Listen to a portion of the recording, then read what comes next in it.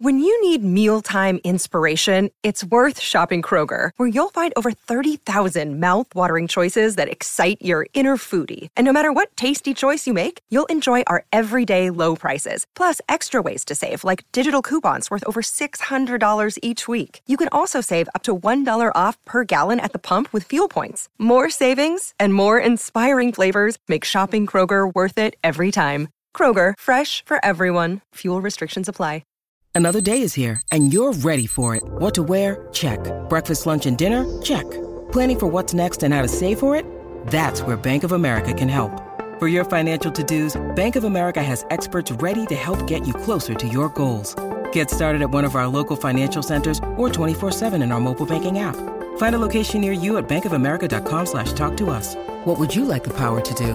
Mobile banking requires downloading the app and is only available for select devices. Message and data rates may apply. Bank of America N.A., member FDIC. With one of the best savings rates in America, banking with Capital One is the easiest decision in the history of decisions. Even easier than choosing Slash to be in your band. Next up for lead guitar. You're in. Cool. Yep, even easier than that. And with no fees or minimums on checking and savings accounts, is it even a decision? That's banking reimagined. What's in your wallet? Terms apply. See CapitalOne.com/bank for details. Capital One N.A., member FDIC. New York City, mid-January afternoon, 1968. Cold and gray out, more than usual. The first 3 weeks of 1968 were historically cold, highs in the teens, low temperatures in the single digits. But young people lined up in the biting cold air to buy movie tickets. Released a few weeks earlier, December 22nd, 1967, The Graduate, directed by newcomer Mike Nichols and starring an unknown actor named Dustin Hoffman, was now a runaway hit. The Graduate did only so-so on opening weekend, but sales took off after that. It went on to become the highest-grossing film release of 1967. Yes, we know. It was really the biggest movie of 1968, but Hollywood has their own way of doing things. Anyhow, Clive Davis decided to skip work one afternoon and see what it was all about. A lawyer by trade, Clive had worked his way up from junior attorney in the legal department to president of the company in the space of 7 years. Clive was 35 at the time, young enough to be considered something of a wonderkin at Columbia. Certainly he held a position of high responsibility for one his age. Columbia's parent company, the CBS Corporation, was riding high, arguably the most successful media enterprise on the planet at the moment. Columbia Records was the biggest of the big six record companies. CBS broadcasting affiliates were top of the heap in every major market in America. Nationally, the CBS television network dominated the ratings throughout the 60s. Sunday nights still belonged to Ed Sullivan. The anchor of the CBS Evening News, Walter Cronkite, was the most trusted and respected voice on the airwaves. But in the summer of 1967, when Clive took over at Columbia, dark clouds loomed on the horizon. Despite the towering presence of Bob Dylan on the artist roster, earnings were down. Columbia was losing market share to the other bigs and to small, fast-on-their-feet indie labels like Motown and Atlantic. What's more, Columbia had a rep with rock musicians, and it wasn't a good one. Stodgy, stubborn, stuck in the past, stuck up the ass. Old school, all the way. The Camptown ladies sing this song, doo-dah, doo-dah. The Camptown racetrack 5 miles long, oh, doo-dah day. I come down here with my hat caved in, doo-dah, doo-dah. Mitch Miller was head of the Artist and Repertoire, A&R department at Columbia, and he'd been Clive Davis's mentor there. Not to put too fine of a point on it, but Mitch was clueless. A likable enough guy, but badly out of touch with changing tastes and attitudes. More than a full decade into the rock and roll era, and Mr. Sing-Along with Mitch was still convinced it was a passing fad. He was openly contemptuous of the music, its practitioners, and its fans. Once Clive was in, Mitch got eased out to pasture. Then Clive went to Monterey Pop, swooped in and poached Janis Joplin for Columbia.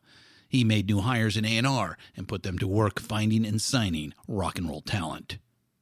Clive was looking to shake things up all over the company, and record release strategy was a big area he wanted to rethink. As the end of the year approached, he had a flash of marketing insight. An afternoon at the movies convinced him he was right.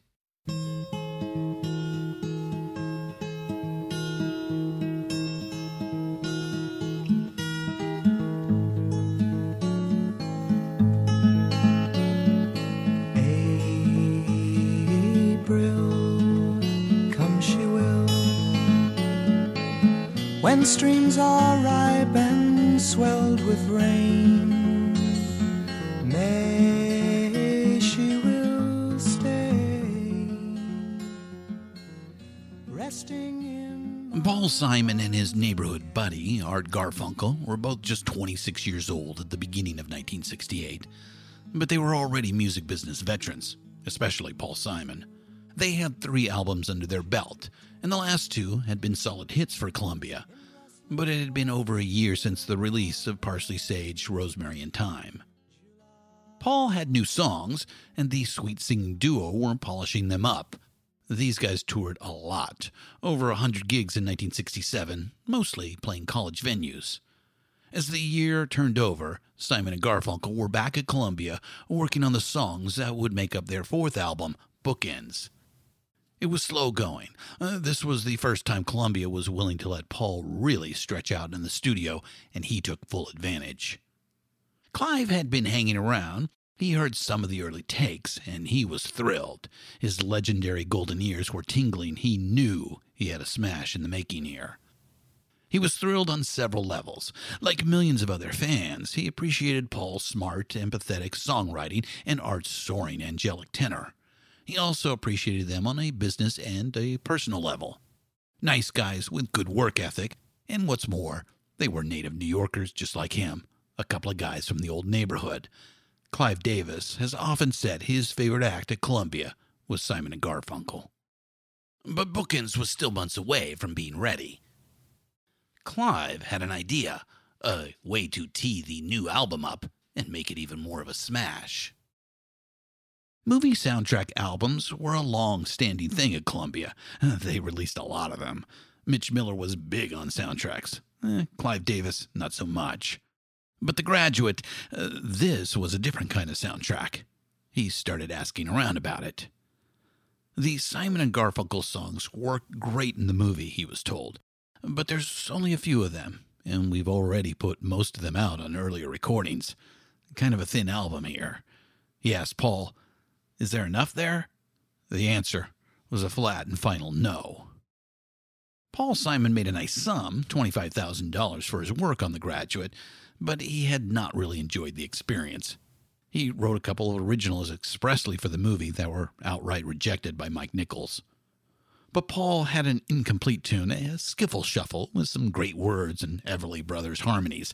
The working title was Mrs. Roosevelt. He played it for Mike Nichols. Nichols thought it was amazing. He suggested a different title. All this went on during the previous summer while The Graduate was being filmed out in California. A lot had happened since then. So Clive Davis decided to see for himself. He grabbed his coat and scarf and headed down the street to the movie theater. In his own telling, Clive picked up on a couple of things right away during the opening sequence. The first was that the sound of silence played over the opening. It was integral.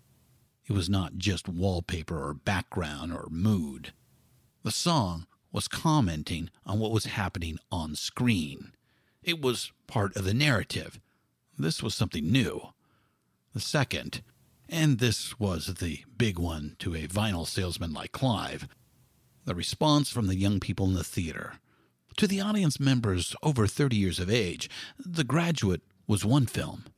To the folks under 30, it was another film entirely. With The Graduate, Mike Nichols had clearly tapped into something essential with the younger audience, and used music very effectively to do it. When the film ended, Clive Davis headed back to his office and started making calls and setting up meetings. Simon and Garfunkel would be featured on a new soundtrack album. And here's to you, Mrs. Robinson. Jesus loves you more than you will know. Whoa, whoa, whoa. God bless you, please, Mrs. Robinson. Heaven holds a place for those who pray. Hey, hey, hey. Hey, hey, hey. We like to know a little bit about you for our files. We like to help you learn to help yourself. Look around you, all you see are sympathetic eyes. This podcast is intended to be education and commentary. It'll discuss adult themes and may use some coarse language. You want it, young man, you got it. The hottest band in the land. DIY and House Studios presents the Rock and Roll Archaeology Project. Music.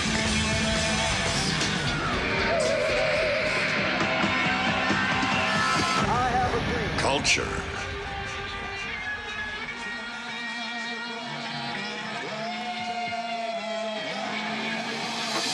Technology.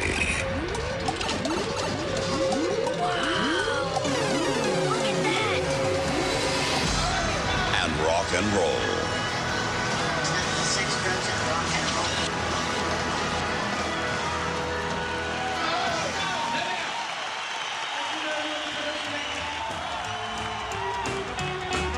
And now, on with the show. Hello, diggers. Welcome back to Rock and Roll Archaeology, a Pantheon podcast.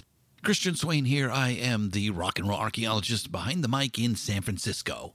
Let's do some real quick housekeeping and get into another chapter. Oh, yes, website. We've got a website. It's all happening there. You can go and check out all of our shows at pantheonpodcast.com. Yep, pantheonpodcast.com. Okay, that's it. That's the business. Short and sweet. So, friends, fans, fellow diggers, answer me this. Is rock and roll a big enough tent to include the brainy, gentle, and contemplative sounds of someone like Paul Simon and the gut punch, visceral immediacy of someone like Lou Reed? And what city is big enough, both physically and spiritually, to be home for two such artists? And as we begin to close out the 60s and open up the 1970s, where does it all land? Where do we end up? To a large extent, we've been telling the 60s story by hopping around geographically. Liverpool, London, Detroit, Michigan, and Muscle Shoals, Alabama, back over to London and then out to LA and San Francisco. Today, it's New York City, and this is a big episode for a big town. So, let's do it. Right now, welcome to Chapter 17, Bookends.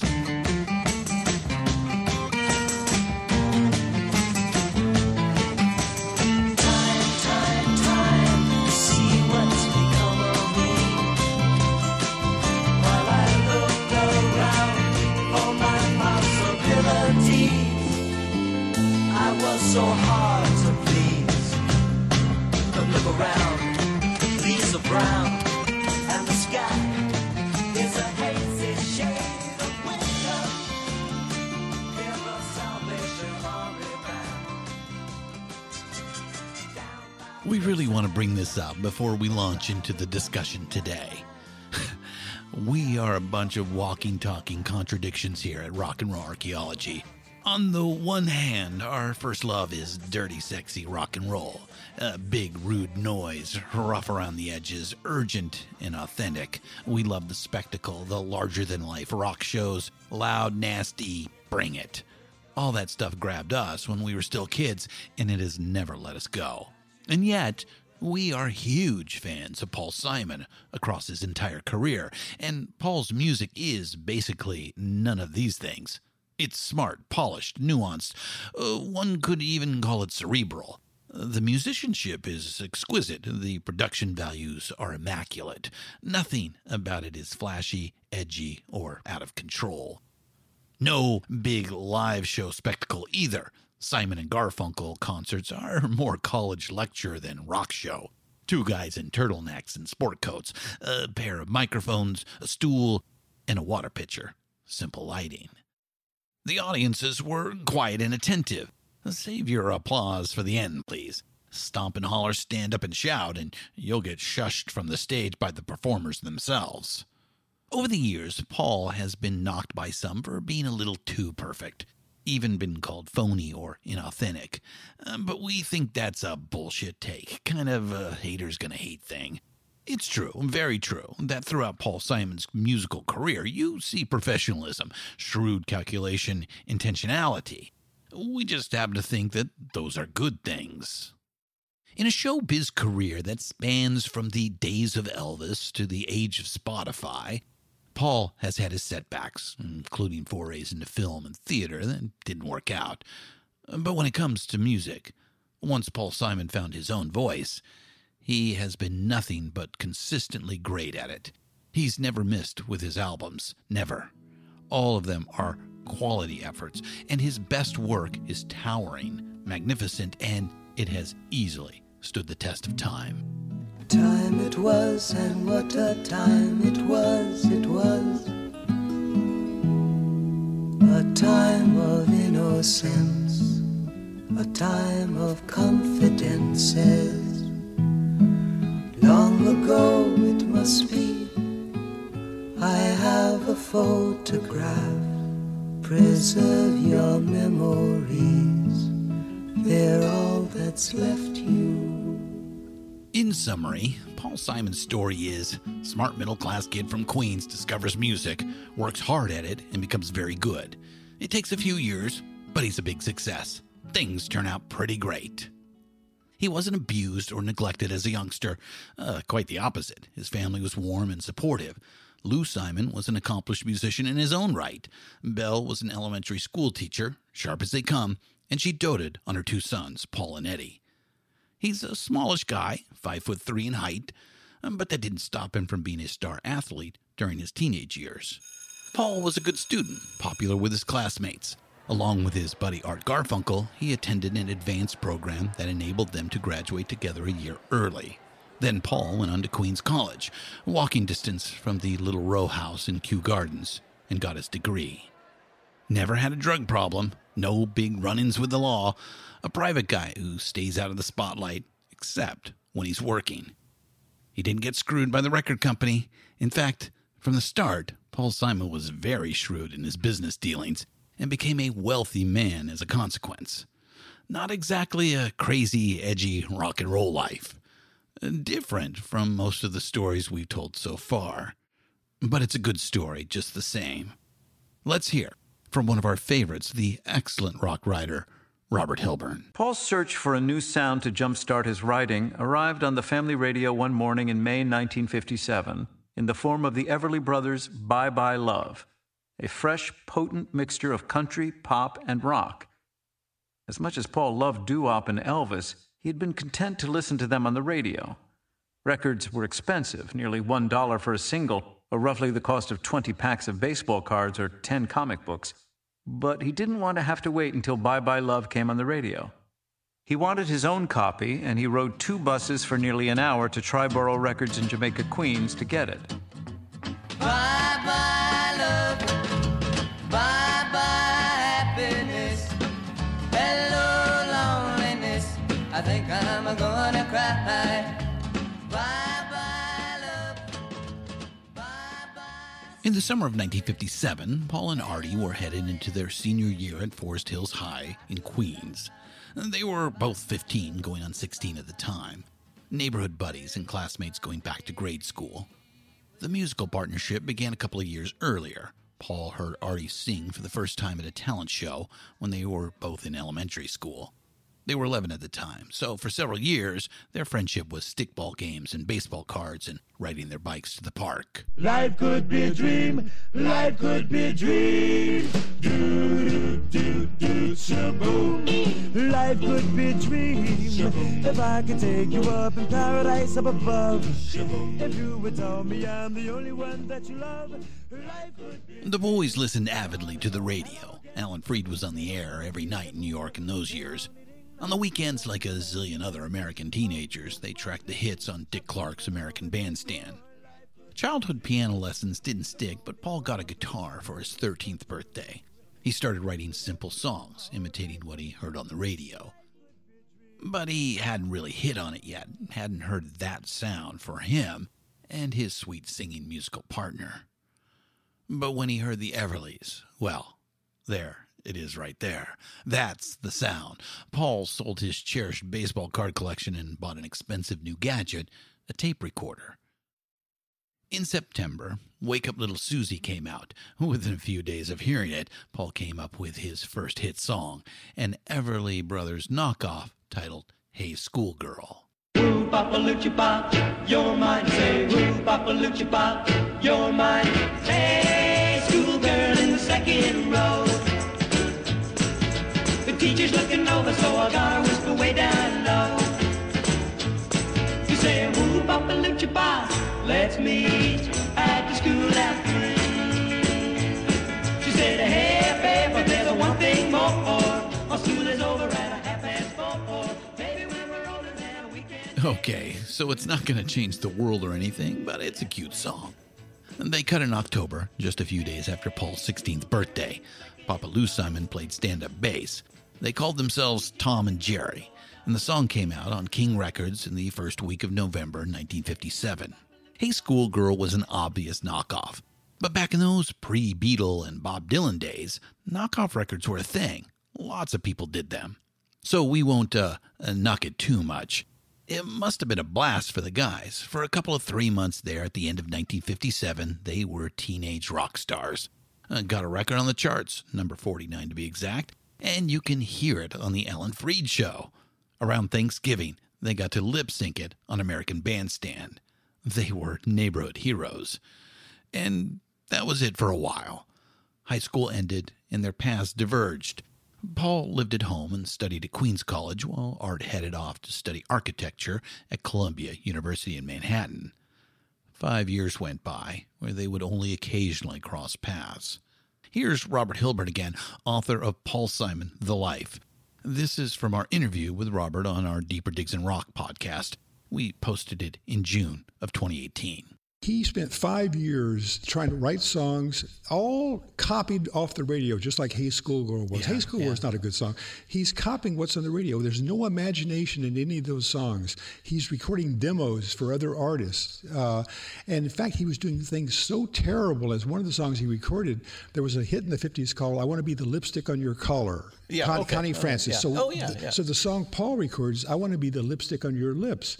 Now, is there anything cornier than that? No. But he spent 5 years doing that stuff. Right. And Simon fans for years have been trying to find all of those great demos and those great recordings and stuff. And I've got a 3-disc set of maybe 50 of them, and there's not 1 minute in any that you of go, that. There's genius. Yeah, you wouldn't think genius. You wouldn't think that guy's even worth listening to. A quick little show note, just for the sake of clarity. That was Robert Hilburn you just heard. In several other spots in this podcast, we used excerpts from the audiobook, which was done by a voiceover actor. This was done at Robert's request, and we were happy to oblige him. Okay, back to the story. So it's fall of 1963. Paul graduated earlier that summer with a degree in English, and he was newly enrolled at NYU Law School. All through college, he continued writing and recording songs, and take it from Robert Hilburn, they weren't very good. But he met people, learned his way around the studio, and learned a lot about the business side. What was missing from Paul Simon's songs during those years was, well, Paul Simon. He had a clever knack for imitation, but he hadn't found his own voice yet. Once he did, there was no looking back. Robert Hilburn, once again. Hello, darkness, my old friend. I've come to talk with you again, because a vision softly creeping left its seeds while I was sleeping, and the vision that was planted in my brain still remains within the sound of silence. After years of trying to write teen pop hits largely by copying what was on the radio, he felt that he was at a dead end. Inspired by the emergence of the folk movement in New York's Greenwich Village, he vowed to reach inside to find out if he truly had anything of his own to say in a song. Then his world changed with the assassination of President John F. Kennedy. His mother, Belle, remembered that he spent hours despondent in his bedroom. Not long after the tragedy, Simon returned to the bathroom, switched off the lights per his custom, and started softly finger-picking on the guitar. It was around then that he hit some warmly evocative notes that he played over and over again. Slowly, he began reflecting on thoughts that had been nagging at him for months. As he sat alone, these words eventually burst forth. "Hello, darkness, my old friend." That voices never shared, no one did disturb the sound of silence.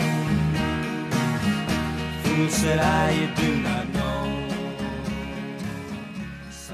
The Sound of Silence was a huge step forward. True, it's a bit of a knockoff. Paul wasn't completely cured of the habit yet, but it's a very good knockoff of the one and only Bob Dylan, so we're not going to nitpick here. It's got some Paul Simon in it, and it's a flat-out great song. In some ways, the pacing, how the terse, moody lyrics tell a solid, coherent story, the tight musicianship and clean production, in some ways, we think it's actually superior to much of what Dylan was doing at the time. Throw in some soaring, spine-tingling harmony singing from Art Garfunkel and the fact that America was going through a big folk music revival at the time, and The Sound of Silence was an immediate smash which put Simon and Garfunkel on the proverbial map. All of that's true, except for the immediate part. The song didn't take off at first. Neither did the first Simon & Garfunkel album on Columbia, Wednesday Morning 3 a.m., released in the fall of 1964. As 1964 came to a close, Paul was not exactly discouraged, but probably feeling pretty frustrated. Certainly, he'd had enough of the folk scene in New York. Artie was in grad school at Columbia U studying advanced mathematics. Paul decided to strike out on his own once again, go to England and keep looking for his own distinctive voice. Playing folk clubs as a solo act during that gloomy, drizzly English winter, he wrote most of the songs that would end up on the second Simon & Garfunkel album.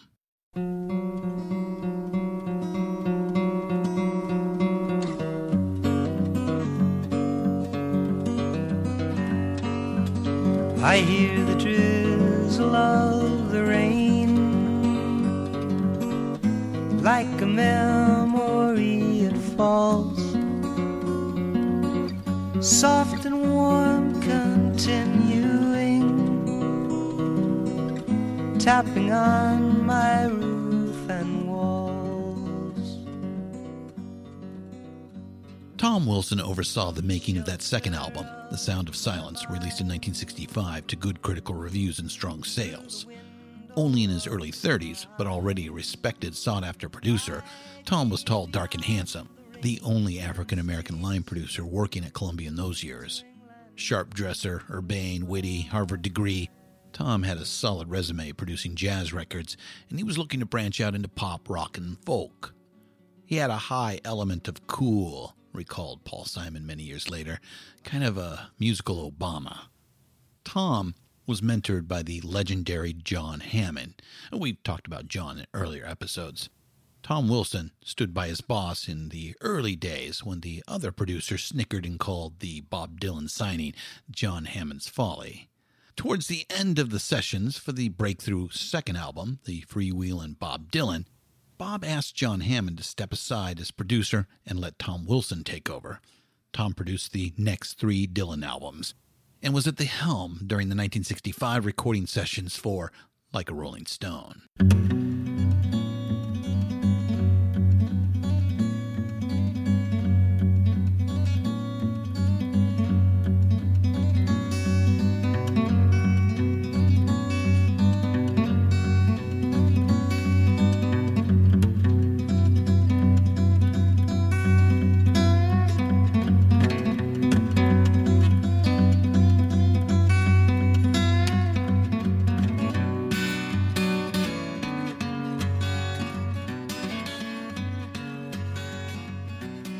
Tom Wilson had signed Simon & Garfunkel to Columbia in early '64 on the strength of a demo of Sound of Silence Paul played for him in his office one afternoon.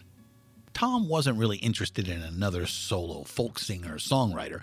Bob Dylan was already sucking all the oxygen out of that particular room. But he was open to the idea of a duo, and that's when Art Garfunkel got a call from his on-again, off-again friend and musical collaborator, Paul Simon. We will come back to Simon & Garfunkel in a bit to catch up with them as we begin to close out the 60s. Right now, we will take one of those interesting forks in the road that sometimes come up and follow Tom Wilson.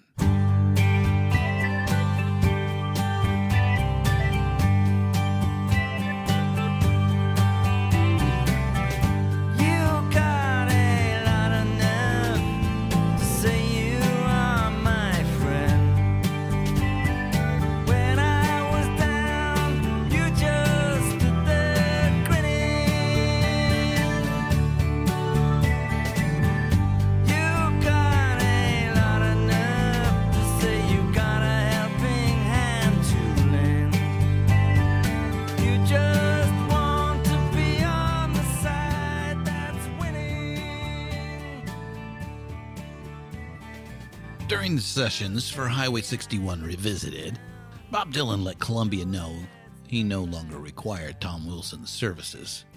More accurately, it was Dylan's manager, Albert Grossman, but no matter, bottom line, Tom was out as Bob Dylan's producer. Tom had produced Like a Rolling Stone, which became the most unlikely #1 hit ever, at least up to that point. That same summer of '65, he added drums and electric instrumentation to The Sound of Silence and turned Simon & Garfunkel's gentle folk lament into a radio-friendly smash. Along with the Byrds' cover of Mr. Tambourine Man, these songs ushered in the folk rock revolution. Thanks in no small part to Tom Wilson, American rockers finally came up with their answer to the British invasion, and it was an emphatic answer. Tom Wilson, who sadly died in 1978 at the age of just 47, was a classy guy, not one to gossip or talk smack, but people close to him knew he was proud of his success with Dylan and stung by the rejection. So in 1966, he left Columbia and took a job running Verve Records out of Los Angeles. Verve was a small label with a big reputation as the studio home of West Coast jazz. A lot of greats recorded at Verve. MGM bought them up a few years earlier, but the MGM honchos gave Tom wide latitude when it came to day-to-day operations. There is something to be said about being a big fish in a small pond. Verve continued as a small but prestigious jazz label, but Tom branched out a little. His first year, he signed a couple of really interesting, unusual rock acts. One we've already met, Frank Zappa and the Mothers of Invention. The other was the Velvet Underground.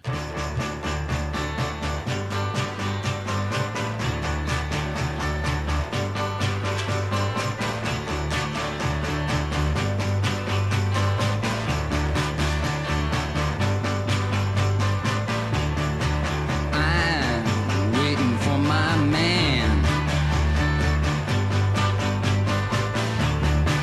$26 in my hand.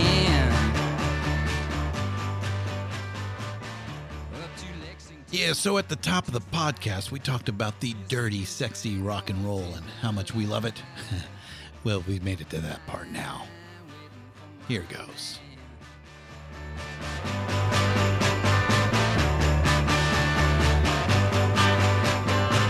Hey, white boy, what you doing uptown? Hey, white boy, you chasing all women around. I immediately related to the music, which had a throbbing surfer beat. I had never listened closely to Lou Reed's lyrics and recognized what strong poetry they contained.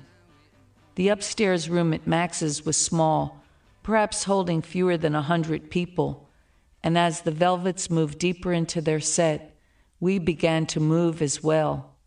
And that's Patti Smith from her really good memoir, Just Kids, published in 2010.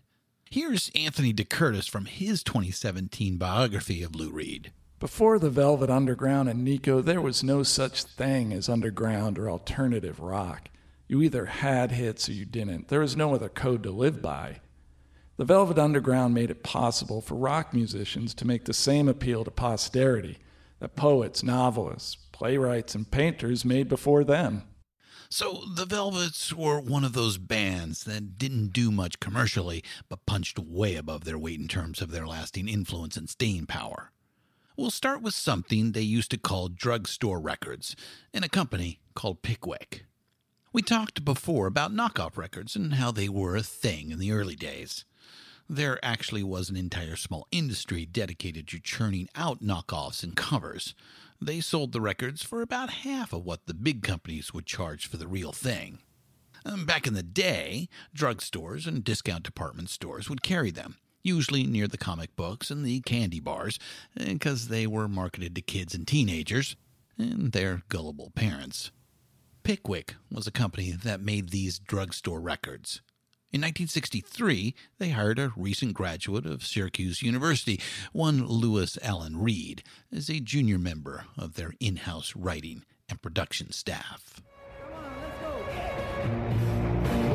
right, everybody get down on your face, man. Get ready, yeah. Hey, put your hands up, upside your knees, now do the awesome. Yeah. Take this forward, you slip on your head, now do the awesome. All right, there you go. All right.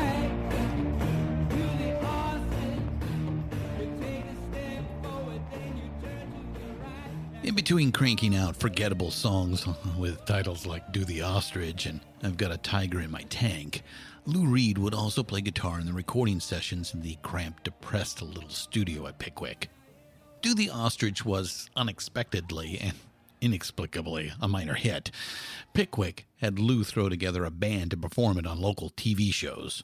One of those musicians was a lanky Welshman with a droll wit and a taste for the avant-garde, John Cale.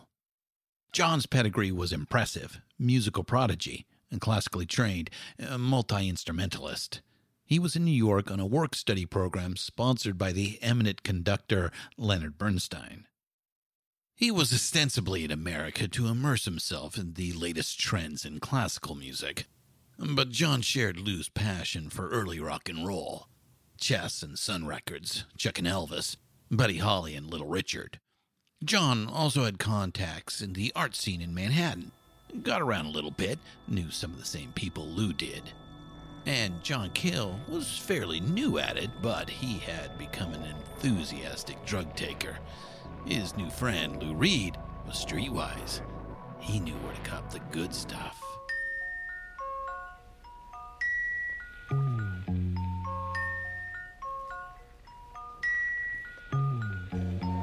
Sunday morning brings the dawn in. It's just a restless feeling by my side. Early dawning. Andy Warhol thought Valerie Solanas was trying to get him in trouble, set him up on an obscenity charge. He might have been kidding. It's hard to tell with Andy. Valerie had been hanging around on the fringes of the factory scene for a while, and the whole time she'd been pushing this script of hers on him. She had authored a play called Up Your Ass and was shopping it aggressively, looking for a producer. And when we say aggressively, we are not being metaphoric. Valerie cornered people, pushed buttons, wouldn't take no for an answer. She might have been crazy, and she turned out to be dangerous. But Valerie was not a hack. The play had its moments. And the Scum Manifesto, SCUM is an acronym for the Society to Cut Up Men, is some tough-minded, uncompromising agitprop, a broadside salvo of feminist rage. And let's get real for a second. Valerie said something that needed to be said about left politics in America during those years. See, for all the talk of liberation and equality, the New Left was just another boys' club. The civil rights movement, the anti-war movement, the 60s counterculture in general. If you listen to this podcast, then you know we sympathize with these movements and their goals. But they were deeply compromised by the same old patriarchy, the same old hateful notions of sexism and homophobia ingrained into the very institutions they opposed. It was a big, glaring hypocrisy. Someone needed to call it out. Valerie Solanas, always angry, bad, crazy Valerie, was willing to go there. Andy Warhol, pop artist, producer and auteur, lover of the strange and the outre, was not.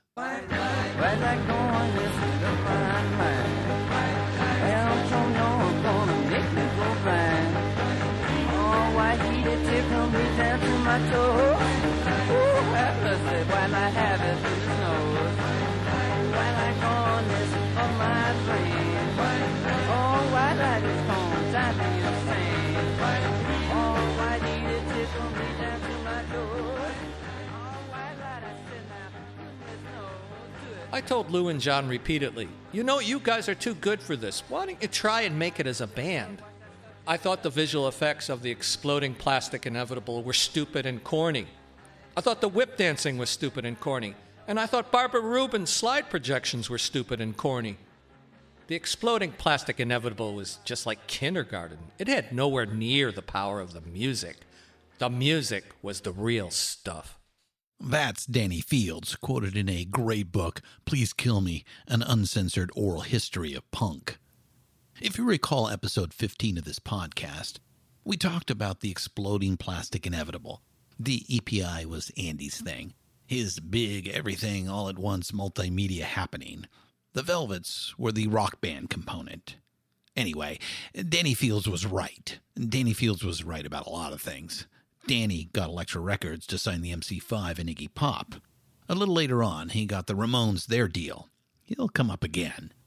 So, it's summer of '68. Lou and the Velvets are out on the West Coast recording at Verve and playing clubs to promote the second album, White Light, White Heat. The second album made about the same as the first one, made enough to recoup costs. Their record sales were nothing special, but the Velvets worked hard, made money playing out. They did a lot of shows, mostly on the East Coast. They were especially fond of playing in and around Boston. Brian Eno semi-famously said only 30,000 people bought that first Velvet Underground album, but every one of them must have started a band. So by 1968, the Velvets were now without Nico. No more Andy Warhol, so long to the exploding plastic inevitable. They were now a stripped-down four-piece rock and roll outfit struggling to make it on their own terms outside of Andy's orbit.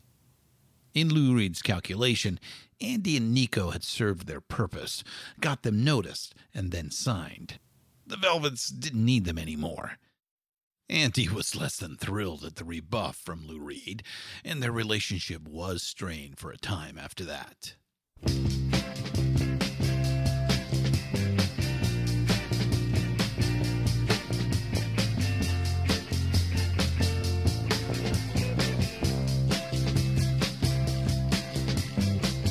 Jenny said when she was just 5 years old, there was nothing happening at all. Every time she puts on the radio, there was nothing going down at all. Not at all. Then one fine morning she puts on a New York station. You know she don't believe what she heard at all. She started shaking to that fine music. You know her life was saved by rock and roll. In his own telling, Lou got everything he could, a lot of great ideas from Andy. First and foremost, work hard. Lou, you're brilliant, but you're so lazy, Andy would scold him. Successful artists have to keep producing. Second, don't compromise. No self-censorship. Put it out there without apologies. We don't use art to comfort people. We use art to confront people. He took the advice. Back in those early days, Lou was a troubled, temperamental dope fiend. Kind of a jerk, to be honest. But after 1966, no one could call him lazy. His body of work is large and very impressive, and Lou Reed was never one to pull his punches either. The Velvets made 4 albums with Lou, 2 with John Cale and 2 without. Lou Reed went on to release 22 solo albums, including some real landmarks: Transformer in 1972, Rock and Roll Animal in 1974, and a huge favorite of ours, a great album from 1989, New York. He wrote and published a dozen or so books, collections of his lyrics and poems, short stories, commentary. He toured steadily right up to the final year of his life. Not just concerts, but lectures, book signings, poetry readings. Lou was a worker, all right. Standing on the corner, suitcase in my hand, Jack's in his corset, Jane is in her vest, and me, I'm in a rock and roll band. Huh. Riding a studs back at Jim. You know, those were different times. All the poets, they studied rules of verse, and those ladies, they rolled their eyes.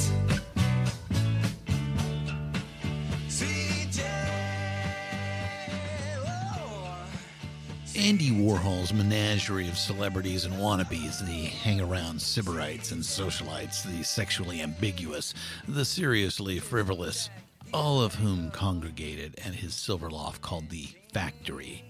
When they did think of Valerie, which wasn't often, well, she was that angry woman out on the fringes of the scene. Andy passed on producing Valerie's play, but in characteristic Warhol fashion. He would dither and equivocate, kept shining her on with the small talk. What's more, he misplaced the only copy of the script. Between that and Andy's airy, vague excuses, Valerie was about to go ballistic. Andy Warhol is a key cultural figure from the 60s. He mentored and influenced lots of great artists, musicians, actors, directors. Andy created a great scene. We did cover a lot of Andy's ideas back in episode 9 when we met Marshall McLuhan. Decades ahead of most people, Andy and Marshall understood this worldwide interconnected media environment that we all swim in nowadays. In the future, everyone will be famous for 15 minutes. That phrase of Andy's sums up the social media age damn near perfect. 15 minutes of fame. The phrase is idiomatic, a cultural touchstone. All kinds of meta layers and permutations to it. How people hear it and interpret it has evolved over time, too. It's an idea that has serious miles on it, and yet it's still fresh, still gets deployed a lot. She's not a girl who misses much. Do-do-do-do-do-do. Oh yeah. She's well acquainted with the touch of the velvet hand, like a lizard on a window pane. New York City, Monday, June 3rd, 1968. Valerie was up early, out to get her 15 minutes of fame. She made several stops, including the Brooklyn home of Margot Feeden, playwright and producer. Margot was an accomplished woman in a male-dominated profession. Valerie thought she might be receptive to the pitch.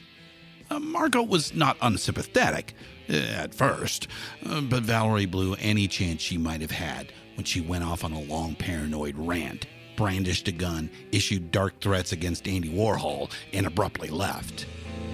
I need a fix 'cause I'm going down to the bits that I left uptown.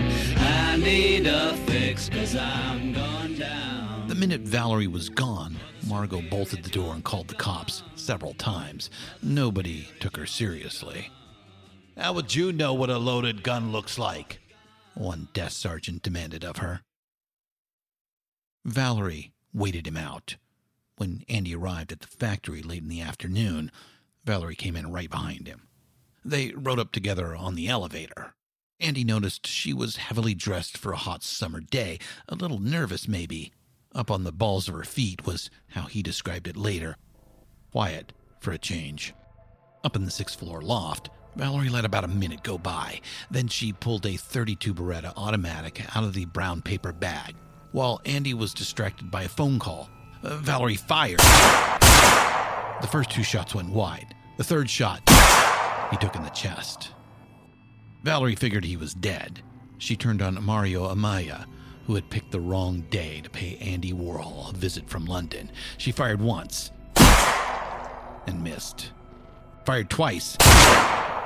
That shot spun Mario around. The bullet miraculously passed through and through, and he was not badly injured. A third shot missed as Mario hauled his ass across the open loft to a back room where he barricaded himself in. That left Fred Hughes, a business associate of Andy's, alone, frozen in fear, standing by the elevator. Fred fell to his knees and begged Valerie for his life. Valerie pushed the elevator button. She turned on him and stood over Fred at point-blank range. She pressed the gun to his forehead and pulled the trigger. The gun jammed. She pulled her back up, a .22 Colt revolver out of the brown paper bag. And the elevator arrived. "That's the elevator, Valerie. Just take it," Fred Hughes begged her. Valerie took it. A few hours later, she surrendered to a traffic cop about 10 blocks away.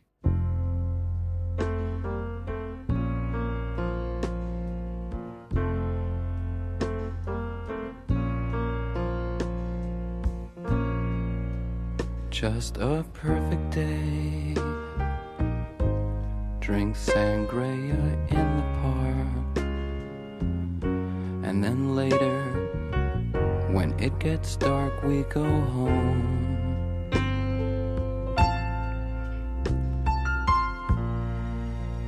Just a perfect day. Feed animals in the zoo. Then later, a movie too. Only blind luck prevented a mass murder that day. Andy Warhol survived. Barely.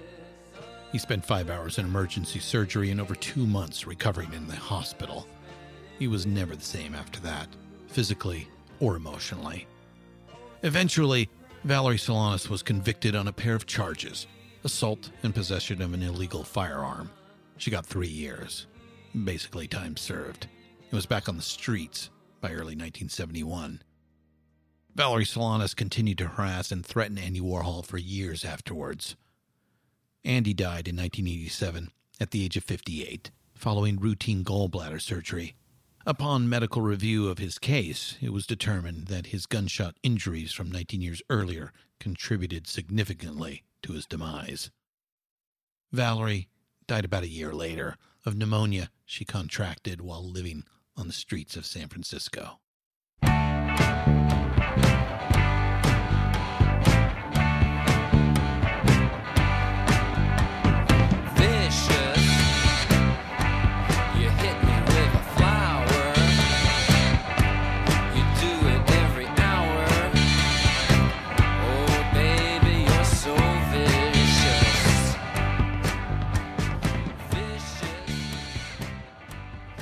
We went on this little side trip for 2 reasons.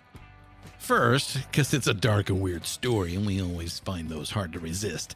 Second, it provides further context for what things were like back then. We've said it before, and it bears repeating. By 1968, the summer of love and all the hippy-dippy good feelings were already very much a thing of the past. The 60s were rushing forward to a turbulent, angry anticlimax. 1968 was the inflection point, a turning of the tide.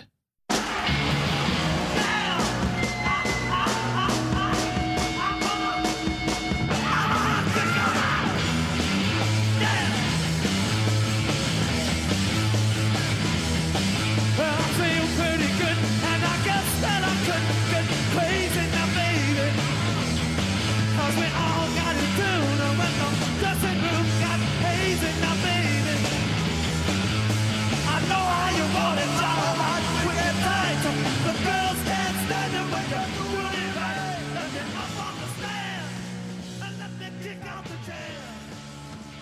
we have made the highly subjective, purely arbitrary decision that the MC5 is the first punk rock band ever. Honorable mentions to the Lou Reed and the Velvets and the Iggy Pops and the Stooges. They went on to be much bigger over time, but here at the beginning, we're going to go with the MC5. The MC5!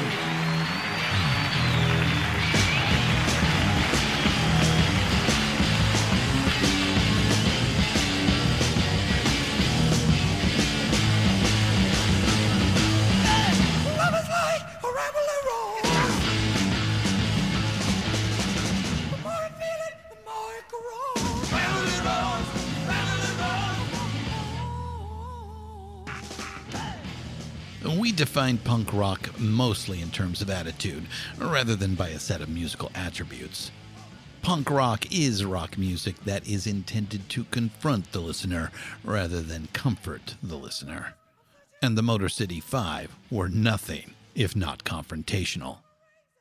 To our modern ears, the MC5 sounds like a heavy rock outfit with Chicago blues and free jazz influences. They don't have that frenetic rat-a-tat-tat of late 70s, early 80s punk. But they had all the necessary attitude and then some. We'll end up in New York again, but it starts out in the Motor City.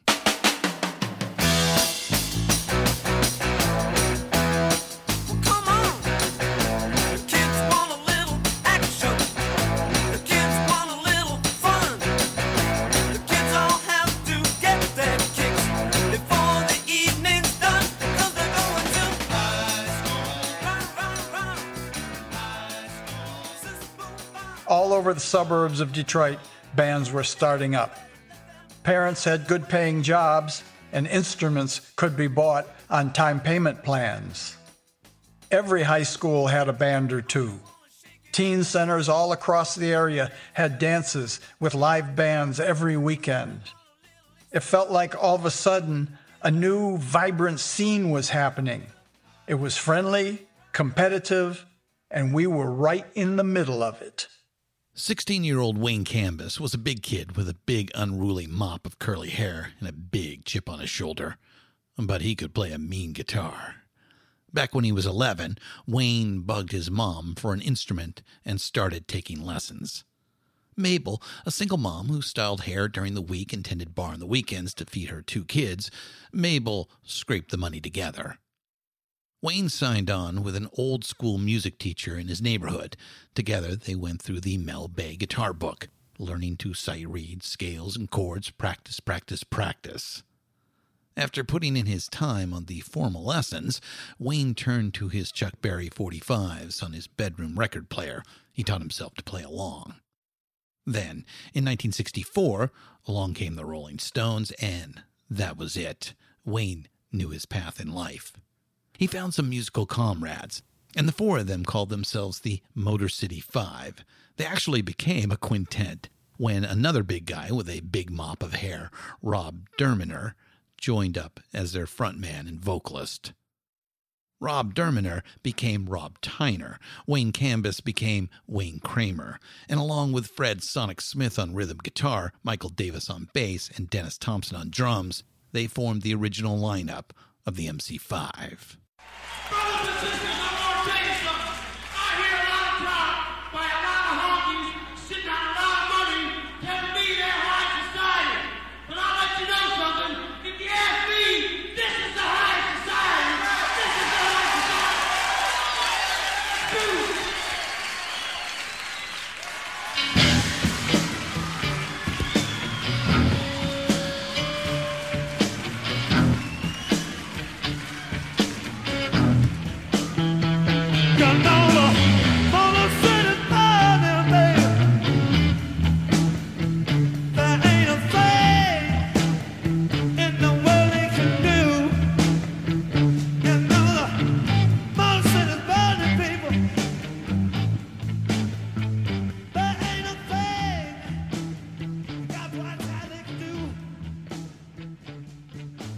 A little more about the MC5, and we love these guys. They were active from 1964 to 1972. They recorded first for Elektra, then for Atlantic, then on Columbia. 3 albums, all good records, by the way, that really deserved to do better. They had some capable, influential people champion them. We've met Danny Fields, and by the way, we really recommend a great documentary about him called Danny Says. John Landau took over creative management in 1970 and produced the second MC5 album, Back in the USA. A little aside, a couple of years after the MC5 fell apart, John Landau started managing this scruffy singer-songwriter dude from the Jersey Shore he saw in a club one night. That one worked out pretty well. With John Landau managing him, Bruce Springsteen sold a few records over the years.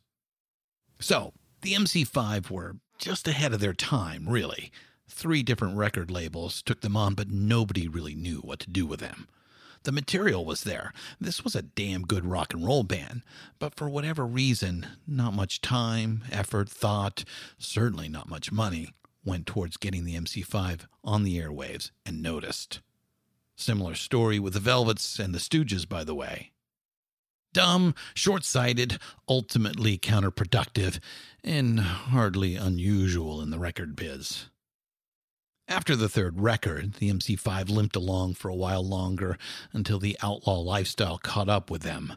John Sinclair, Wayne Kramer, and Michael Davis all did prison terms in the 70s on drug charges. Wayne got out of prison in 1978. That's when the seeds he planted with the MC5 really came to fruition. Devo and The Clash put out their first albums. The Ramones put out Road to Ruin.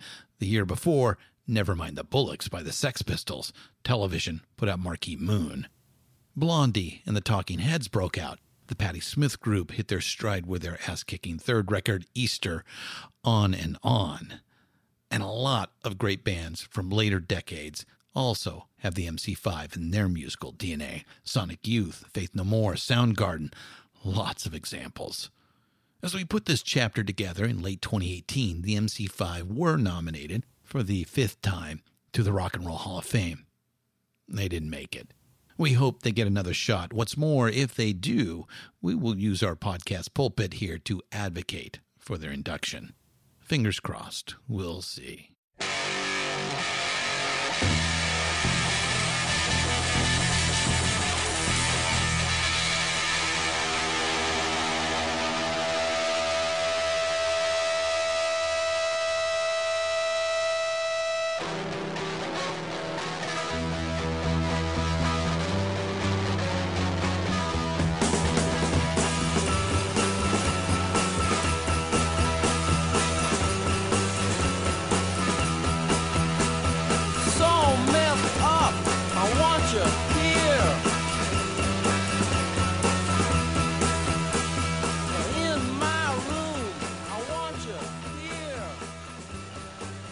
One more thing about the MC5 before we move into the next section.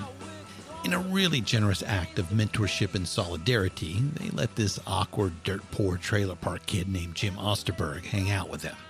Made him kind of a mascot.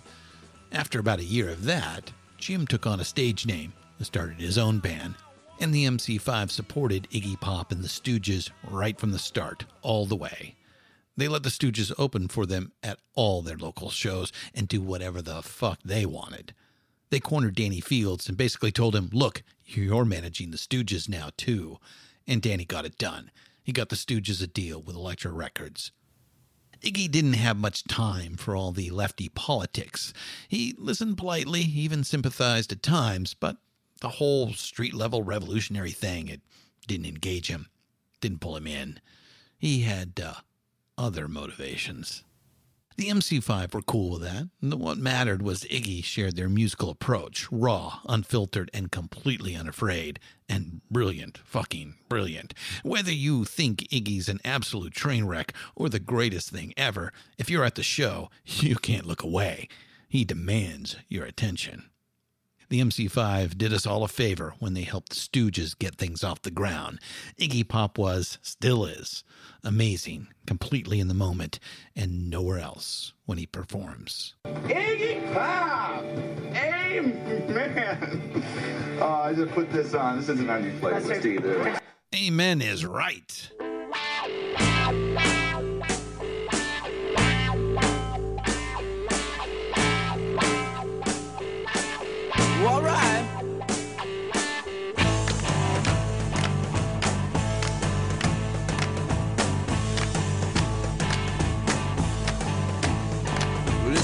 1969, okay. Walk across the USA. It was another year for me and you. Another year with nothing to do. A street gang with an analysis. That's what Ben Moria called it. Moria got around. He will come up again. Ben Moria. He was friendly with Valerie Solanas. Even put out a pamphlet supporting her after the Warhol shooting. The reason we bring him up right here, Ben was a founder and a leader, well, to the extent that anarchists actually have founders and leaders. Anyhow, Ben Moria helped start a loose collective of anarchists on New York's Lower East Side. They called themselves Up Against the Wall, motherfucker.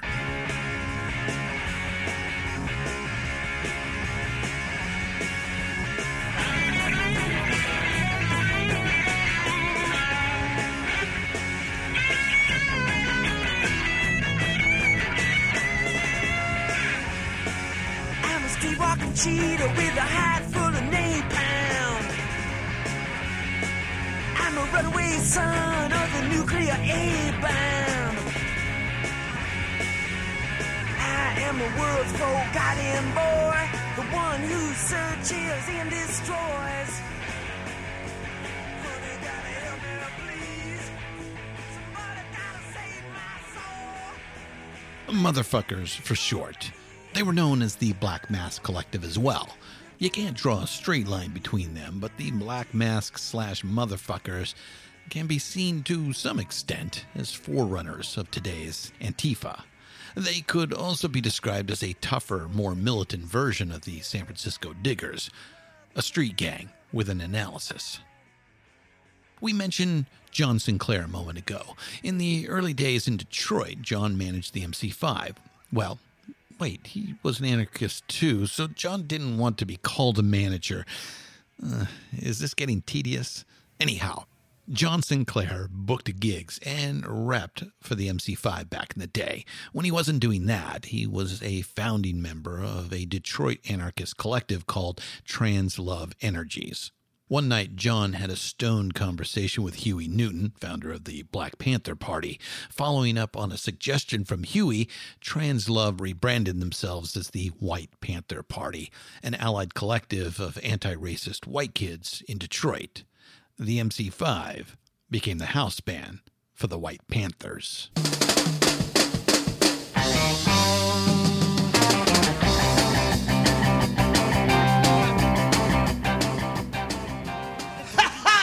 Total assault on the culture by any means necessary, including rock and roll, dope, and fucking in the streets! The anarchist revolutionary connection would prove to be trouble when the MC5 caught what should have been a big break, headlining at Bill Graham's Fillmore East on the day after Christmas, 1968. We'll skim over the details because we covered this story very well when we interviewed Wayne Kramer, founding member, guitarist, and songwriter for the MC5 on our sister podcast, Deeper Digs in Rock. Also, we highly recommend Wayne's memoir titled The Hard Stuff, Dope, Crime, the MC5, and My Life of Impossibilities. Links are in the show notes. Let's just put it this way. The motherfuckers, that street gang with an analysis, well, this time they came up with a really shitty dead wrong analysis. Instead of fighting the pigs and the establishment, they turned on their allies.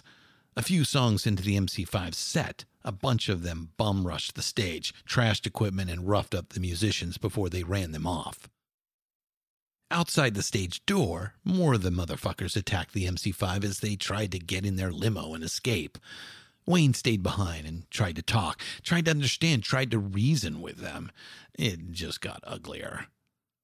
Finally, for his own safety, a couple of the bigger anarchists grabbed him up and half-pushed, half-carried him a couple of blocks away. "Get in the cab and get the fuck out of here," they shouted as they left him.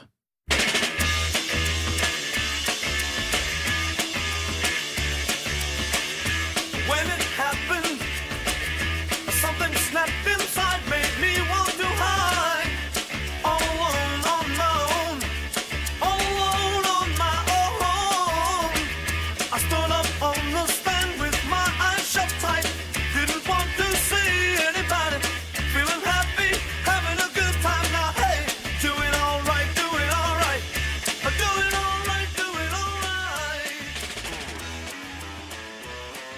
This was a prime example of the failure of the 60s militant mindset. They attacked their own comrades. We were on the same side, but they turned their revolutionary zeal against us. We weren't the people perpetrating the war in Vietnam. We weren't denying African Americans their rights or polluting the air and water. We weren't corrupt politicians in Washington, D.C. We were a band that supported the same causes they did, because they were our causes too. The motherfuckers were fragmenting the mass youth movement better than the police or the FBI ever could have. We'll give Wayne Kramer the last word about it. So, we checked out the scene on the Lower East Side streets. Now let's take in the view from the Park Avenue suites.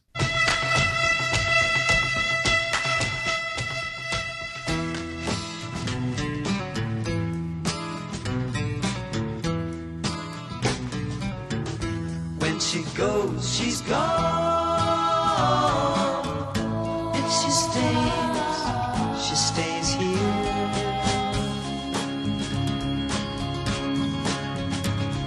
The girl does what she wants to do. She knows what she wants to do, and I know I'm faking it. I'm not really making it.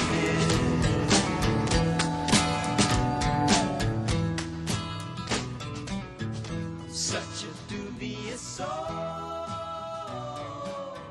Bookends came out to critical acclaim and huge sales in the spring of 1968, 10 weeks to the day after the release of the Graduate soundtrack. Between the two records, Simon & Garfunkel held the #1 spot on the album charts for 16 straight weeks. What's more, having two runaway hit albums out there at the same time gave a big boost to the back catalog. Millions of units shipped and sold. At one point during 1968, all 4 Simon & Garfunkel LPs were on the charts simultaneously. These guys were in Beatles territory now in terms of sales and chart position. And like the Beatles, their appeal was broad and deep. As the year went on, Simon & Garfunkel kept reaching into new demographics, finding new audiences. Even your parents, if you had cool parents anyway, thought they were good. The cool English teacher at your high school was the one who played Simon & Garfunkel records during study period. A while back, we ran a short clip about Iggy Pop from Almost Famous. Right now, we're thinking of another scene, the one where our hero's older sister tries to convince their mom that rock music really is art and it's worth taking seriously. To make her point, she breaks out a copy of Simon & Garfunkel's Bookends. And to help her mom and her heartbroken little brother understand why she has to leave home now, she plays this song for them on the family stereo. Let us be lovers, we'll marry our fortunes together. I've got some real estate here in my bag,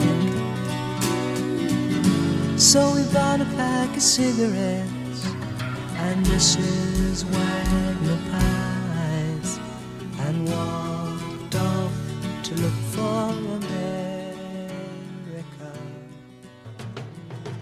Paul Simon is a private guy. He puts out an album every few years. He's a perfectionist. He works his ass off making those records, hundreds and hundreds of hours of studio time. Then he tours in support of it. Once that is done, he drops back out of view to write and record the next one. Lather, rinse, repeat. It's a lifelong pattern. In his interviews, Paul is usually pretty direct. As you might well expect, he's bright and thoughtful. And he's witty, a lot funnier than people sometimes realize or give him credit for. But he's careful. He weighs his words, not given to bearing his soul in public.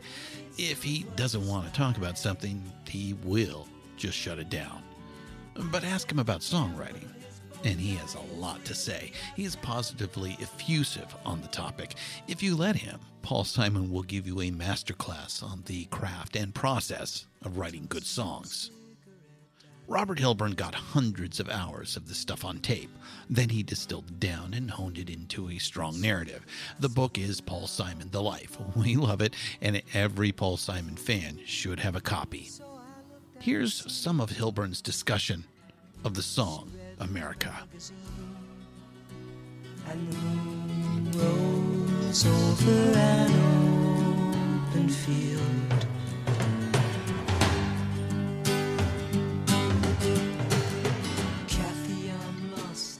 The images in the song were based on his own travels. All the way back to the summer he had hitched to California and through to the scores of cities, big and small, he had visited while touring. Interestingly, the song is one of the rare pop songs that has no rhymes. It's all straight prose. Nobel Prize-winning poet Derek Walcott called it one of his favorite Simon songs. He particularly liked the line, "And the moon rose over an open field," for its zen-like elegance. To look for America.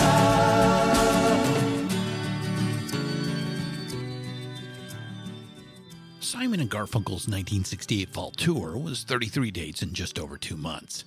They netted $425,000. That would be well north of $3 million in 2019.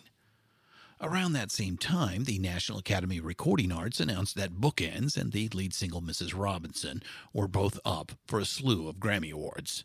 It was a big year for them, as big as it gets. The triumph must have been especially sweet for Paul Simon.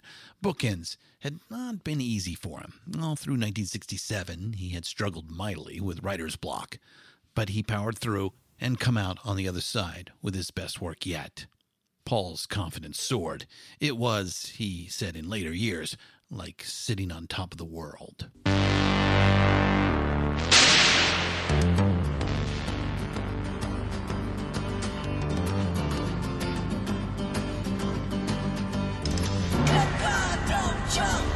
Sat on the ledge, an old man who had fainted was revived. And everyone agreed 'twould be a miracle indeed if the boy survived. Save the life of my child, cried the desperate mother.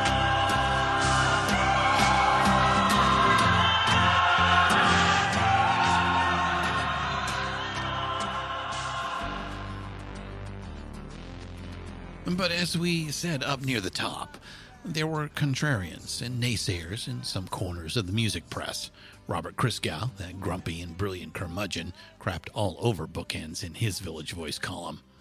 Rolling Stone had high praise for a couple of the songs, especially America, but their overall review of the album was lukewarm. The shimmering production, the professionalism, and emphasis on craft struck some writers as phony and inauthentic, trying too hard to be nice. We get that, to a certain extent, anyway, but we still think it's a bullshit take. And we hasten to add, as the years went on, a lot of these writers, even Christgau, softened their critique of Paul Simon's work. Eventually, they came around to recognize the honesty and empathy of his lyrics and the wonderful diversity of his musical influences. We noted earlier that Paul was savvy when it came to the business of music. He paid attention to the industry, to what people were saying and writing. He read all the reviews, good and bad. Some of it hurt, some of the criticism really cut him. But over the last couple of years, he'd learned to be resilient, to believe in his ability, and to fight his way through. Out on tour that fall, he scribbled down some words on the back of an air sickness bag, expressing some of these feelings in a story.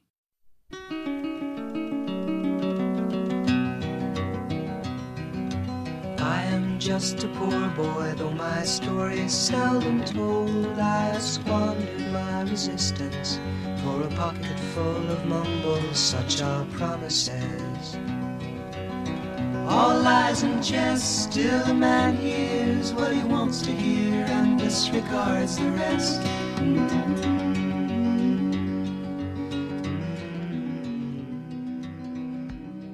To us, this is timeless. It's something expressed in our most favorite songs, the songs we turn to when we're feeling hurt, lonely, or sad, when we feel the weight of whatever life might be throwing at us. And through that song, we find a weary, stubborn sort of optimism. The will to get back in the ring. Places only they would know. La la la, la la la la la la la la la. La la la la la la la la la la la. We have our own shorthand for it. We call it ever hopeful and ever blue. Now, it's all too easy to go overboard with this kind of expression, and it ends up syrupy and sentimental, or even worse, it becomes preachy. In The Boxer, by telling a rich, detailed story that starts in the first person but ends in the third person, Paul Simon deftly avoids that trap. Let's bring up that final verse, which is about as good an example of ever hopeful and ever blue as you will ever find. In the clearing stands a boxer and a fighter by his trade, and he carries the reminders of every glove that laid him down or cut him till he cried out in his anger and his shame, I am leaving, but the fighter still remains. But the fighter still remains. Then that magnificent production takes over. The Boxer is a powerful, sweeping recording that rivals the Beatles' A Day in the Life in its richness and complexity. Right here, tip of the hat to Roy Halley. Roy engineered most of Paul's recordings over the years. The Boxer was one of the first songs recorded on 16 tracks. Over 100 hours of studio time went into it, with Roy at the helm all the way through. That powerful ride-out fades sweetly into a gentle coda, a restatement of the acoustic guitar intro, played beautifully by Paul and Nashville session cat Fred Carter Jr. The Boxer was released as a single in the early spring of 1969, and it rocketed straight into the top 10. The B-side was Baby Driver, a fun little folk rocker sung in close harmony, yet another nod to the influence of the Everly Brothers.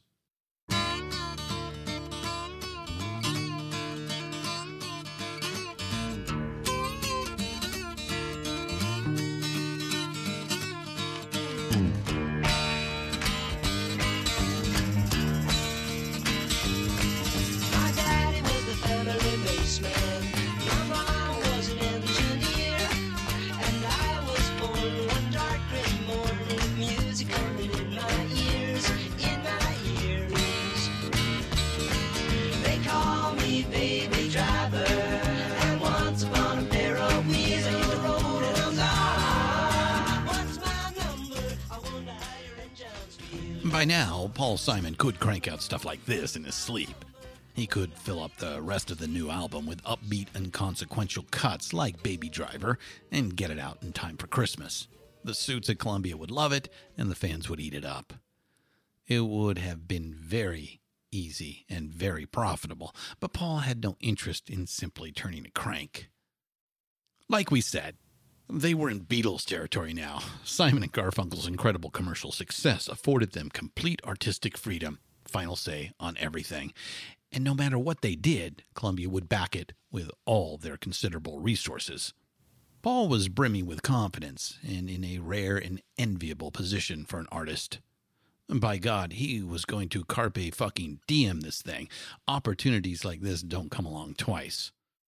Paul had another song teed up. He'd been working on it since the beginning of the year. He played an unadorned version on acoustic guitar for Roy Halley, and Roy was enthusiastic. It was a gentle, gospel-tinged number, a secular hymn. Paul liked it a lot, but he didn't think it had much commercial potential. It was a great song for Artie's voice, though, and he was eager to try that out in the studio. But everything was on hold because the movie star bug had bitten Art Garfunkel. Tom, get your plane right on time. I know your part will go fine. After the success of The Graduate, director Mike Nichols was hot property. His next job was a real plum gig. directing the movie version of Catch-22, Joseph Heller's biting absurdist World War II novel. Nichols had enjoyed working with Simon & Garfunkel on The Graduate, and he offered them both acting parts in the new movie, which had a large ensemble cast. Paul and Artie were both admirers of the book, so they happily said yes. Paul had a bit part that ended up on the cutting room floor. Artie's role was far more substantial. He's billed forth in the on-screen credits. The film was way behind schedule, and Art was stuck in Mexico on set for pretty much the whole first half of 1969. He flew up to L.A. in May for the Grammy Awards ceremony, where Simon & Garfunkel's Mrs. Robinson won Record of the Year, and flew right back to Mexico the next day and stayed there for another month. Art's movie star ambitions had put the new album on hold. Paul's mood alternated between sad resignation, expressed in the song The Only Living Boy in New York, and seething resentment. In late June, Artie wrapped up shooting in Mexico. Work began in earnest on what would become Simon & Garfunkel's fifth album. Relieved at, finally, being able to work again, Paul set aside his resentments for now.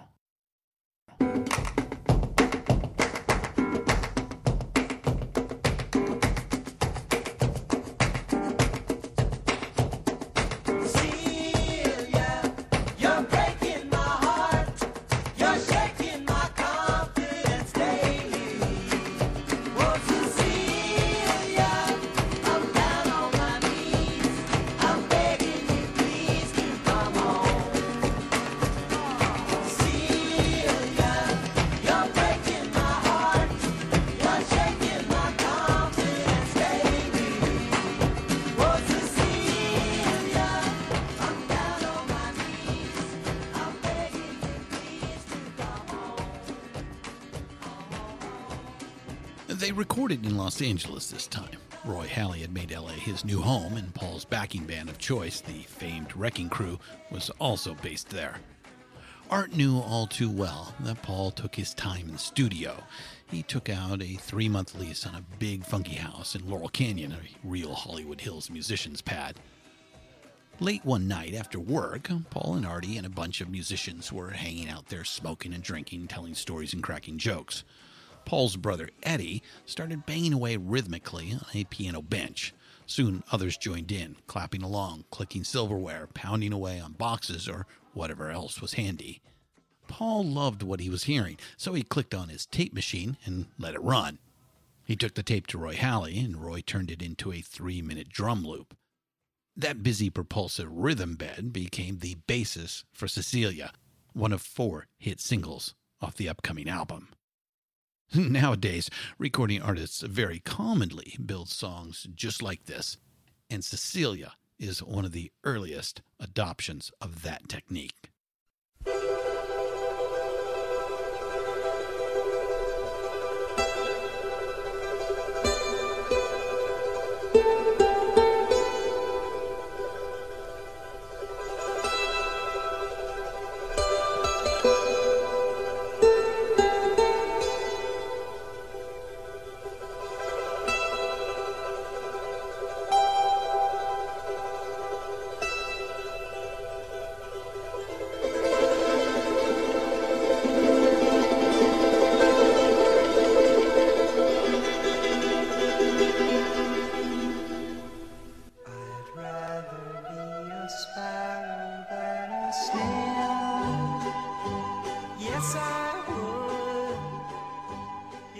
In later years, Paul Simon's songwriting would very famously take in Latin American and African influences and flavors.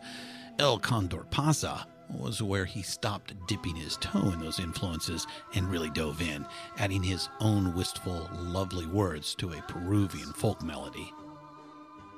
In another foreshadowing of later events, he had American musicians play the basic tracks, but the feel just wasn't there, so he obtained the rights to the original recording and had Roy Halley simply dub in these Simon & Garfunkel vocals. And one more piece of foreshadowing. Paul Simon sings the verse, and Art Garfunkel sings the chorus. They are both on the track, but never at the same time. Some of it was put there intentionally, some of it just happened. The Bridge Over Troubled Water album crawls with clues about what was coming next for Simon and Garfunkel.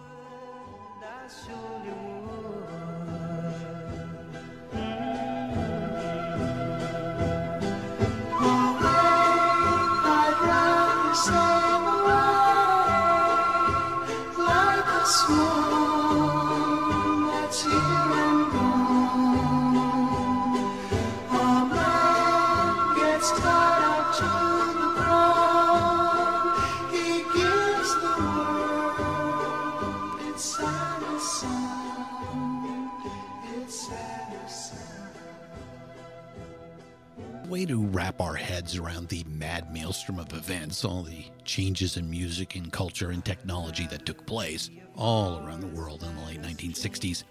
We decided to kind of break things down by region. So we talked about London and the mod scene, and then Jimi Hendrix gets off the plane there, Memphis soul and Chicago blues, Nashville country, 5 summers in Los Angeles, and a brief and hopeful summer of love in San Francisco. And New York City, where we tried to take in the view from both Park Bench and Park Avenue. Everything that is in America is in New York. Hell, just about everything that is in the world is in New York. And what's more, it's all crammed into one place, skinny little Manhattan Island. And it all seemed ready to burst at the seams as the decade lunged towards its conclusion. Gee, but it's great to be back home. Home is where I want to be. I've been on the road so long, my friend. And if you came along, I know you couldn't disagree. It's the same old story, yeah. Everywhere I go, I get slandered, libel. I hear words I never heard in the Bible. And I'm one step ahead of the shoe shine, 2 steps away from the county line. Just trying to keep my customers satisfied. 1969 was the turning point for everything. Before that, it looked like the 60s was going to change the world, that everything was going to go this way, but instead, everything went that way. They might have been righteous, and they turned out to be right, especially when it came to Vietnam. But the angry analysis of the new left revolutionaries couldn't be sustained. For a second there, it looked like it might catch on. But it didn't. It never made it out of the 60s as a mass movement. Who knows? Maybe it would have, given the chance, but that wasn't going to happen. The backlash from the establishment was ferocious. New left leaders were routinely harassed, often imprisoned, and sometimes hunted down and killed. And as Wayne Kramer points out, correctly in our view, the lefties spent entirely too much time infighting and going after each other. That sure as hell didn't help. What we do know is the shit just kept piling on. All through 1969, violent, unsettling events just kept rushing at us. And the backlash began in a big way. As we said back in episode 15, in 1969, a powerful riptide started pulling everything back out to sea. In January, the Nixon administration took power, and politically, America lurched sharply to the right. The savagery in Vietnam continued unabated and escalated into neighboring countries. At home, a war on drugs was declared. Cops and DAs, federal, state, and local, had even more leeway to crack down, more power to ruin people's lives, and that's exactly what they started doing. Black Panthers and Weathermen and others started fighting back, and the police response, especially against the Panthers, was swift and deadly. All the fear and anger was seeping into the culture, nowhere more so than in rock music. 60s historian Todd Gitlin put it this way in his book, Years of Hope, Days of Rage. The rhetoric of showdown and recklessness prevailed. The end always lay near. The zeitgeist screamed until it was hoarse. Most Americans alive then had never experienced such a troubled time, had never seen their country so divided and weary. As they finished up the album in late 1969, Paul and Artie were feeling divided and weary too. Here's Peter Ames Carlin from his 2017 biography of Paul Simon. They were both tired. Paul was tired of having Artie and Haley insist on making his songs so pretty. All those string sections and the layers of echo putting a shimmer on tunes he thought would sound better with a little mud on their shoes. Artie was sick of working within the boundaries of Paul's desires and needs. So there they were, finally at absolute loggerheads. Unable to sing together, they settled for silence.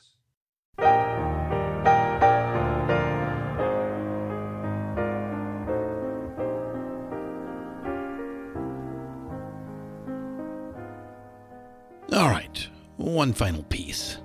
Let's just let the music do the talking here for a moment.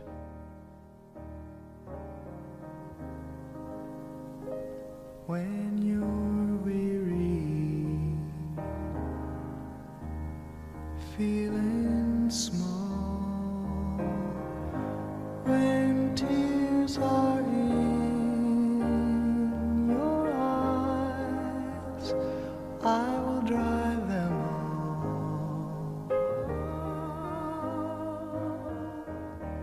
I'm on your side.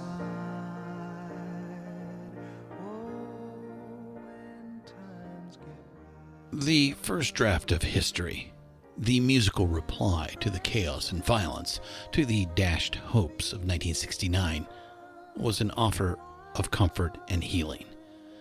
Released at last to the general public in late January 1970, Bridge Over Troubled Water, the single and the album, were the first response, the first comment on the closing of the decade. A secular hymn, an affirmation of the power of love and friendship, a simple, loving expression, I'm on your side. When pain is all around, what will get you through is empathy and a sharing of the emotional burden.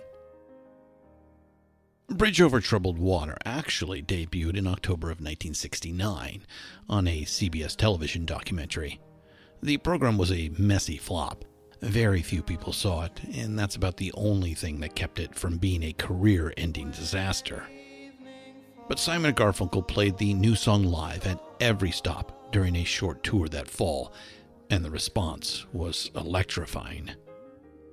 It was a solo turn for Artie, under a lone spotlight, accompanied by pianist Larry Knechtel. For nearly everyone in the audience, it was the first time they had ever heard it. Each time the song ended, the response was the same. Stunned silence for a couple seconds, followed by a thunderous standing ovation.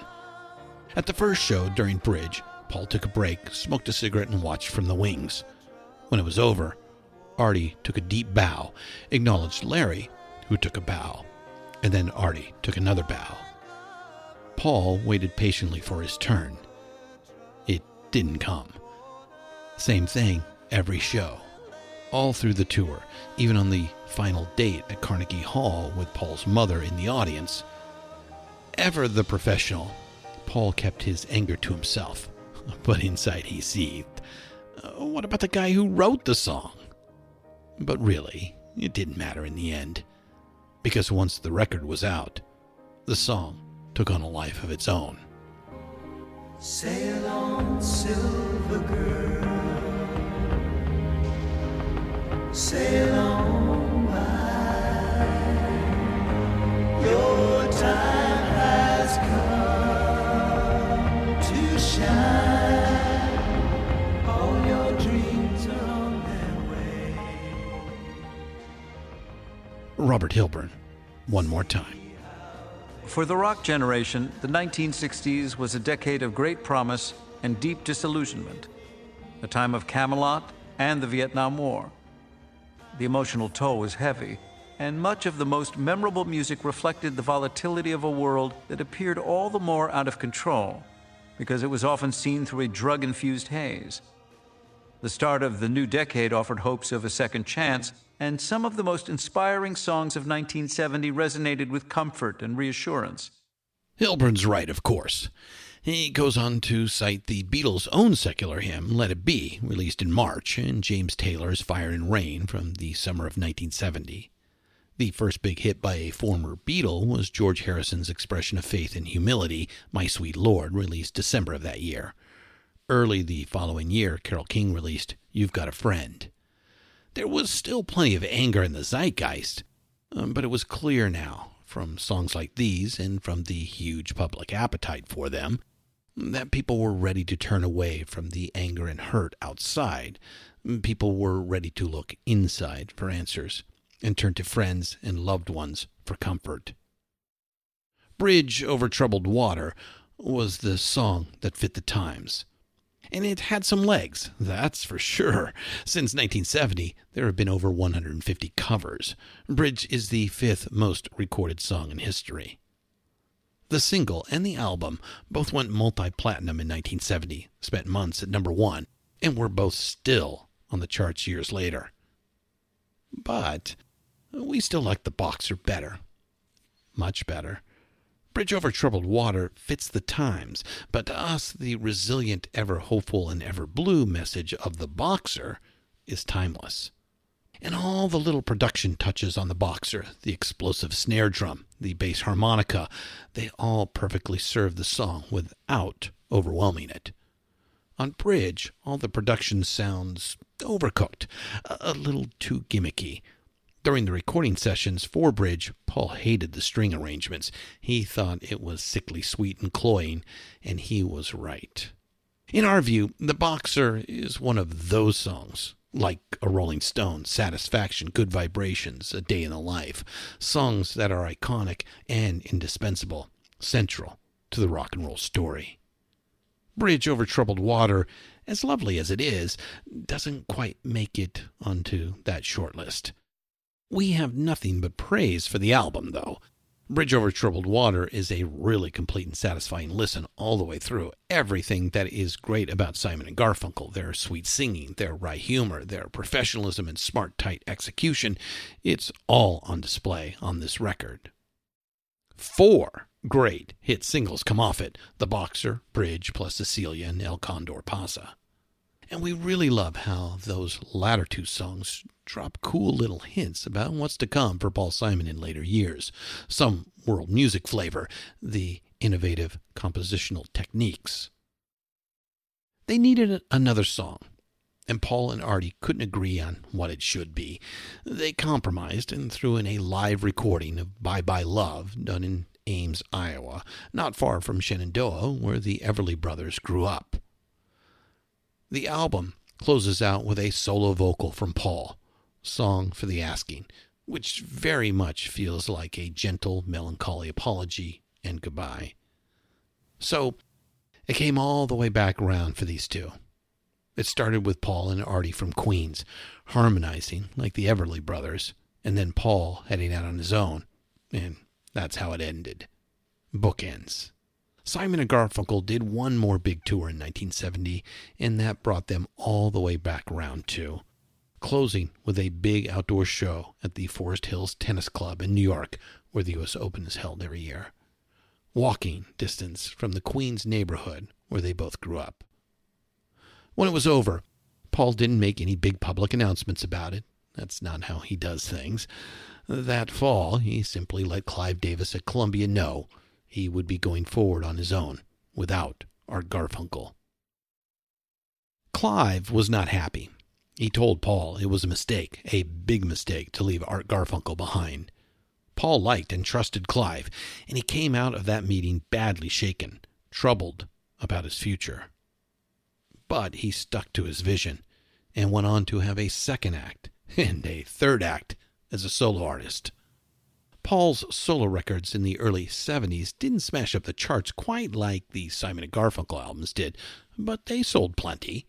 And in our view, as good as the Simon & Garfunkel albums are, Paul's solo records are even better. He just keeps writing songs that are full of tuneful, catchy hooks, but at the same time, they are smart and eclectic, full of surprises. Paul Simon belongs to that small elite group of artists from the rock era whose music will outlive all of us. After that Forest Hills show, Paul and Artie walked out together, speaking quietly about nothing much. Then they shook hands and headed off alone to their respective cars. Walking behind them, their road manager, Mort Lewis, saw the whole thing. He could tell. It was over. something about it, their body language, the formality of the goodbye, something about it just seemed like it was final. Paul Simon had come full circle and was leaving Queens behind, headed back out on his own again. And that brings us all the way back round two. Okay, we've got a few more stories to tell before we flip that calendar into 1970, but that will have to come on another day. In the meantime, thank you for coming around and spending time with us. I'm Christian Swain, and this has been Rock and Roll Archaeology from Pantheon Podcasts. Thank you again. Keep up the rockin', and we will see you in episode 18.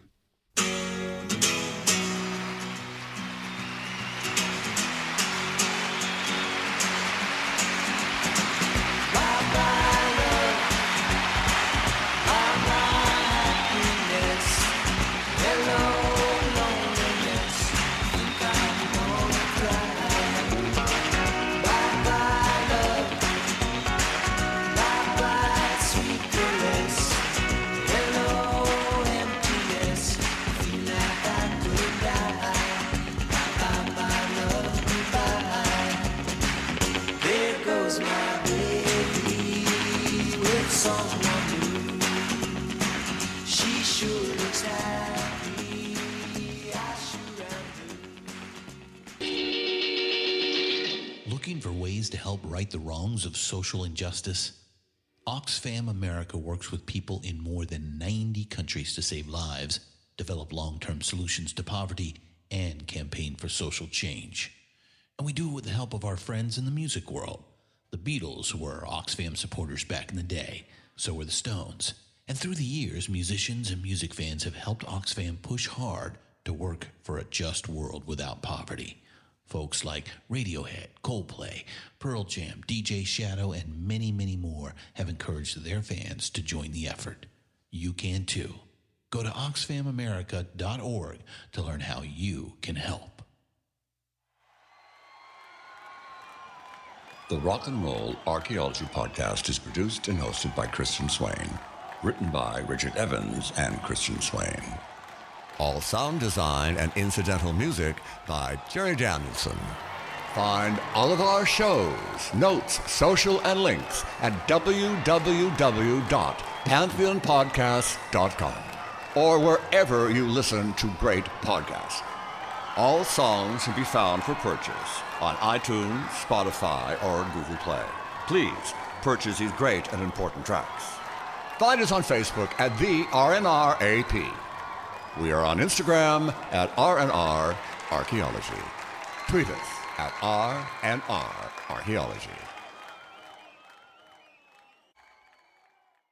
With one of the best savings rates in America, banking with Capital One is the easiest decision in the history of decisions. Even easier than choosing Slash to be in your band. Next up for lead guitar. You're in. Cool. Yep, even easier than that. And with no fees or minimums on checking and savings accounts, is it even a decision? That's banking reimagined. What's in your wallet? Terms apply. See CapitalOne.com/bank for details. Capital One N.A. member FDIC. It's NFL draft season, and that means it's time to start thinking about fantasy football.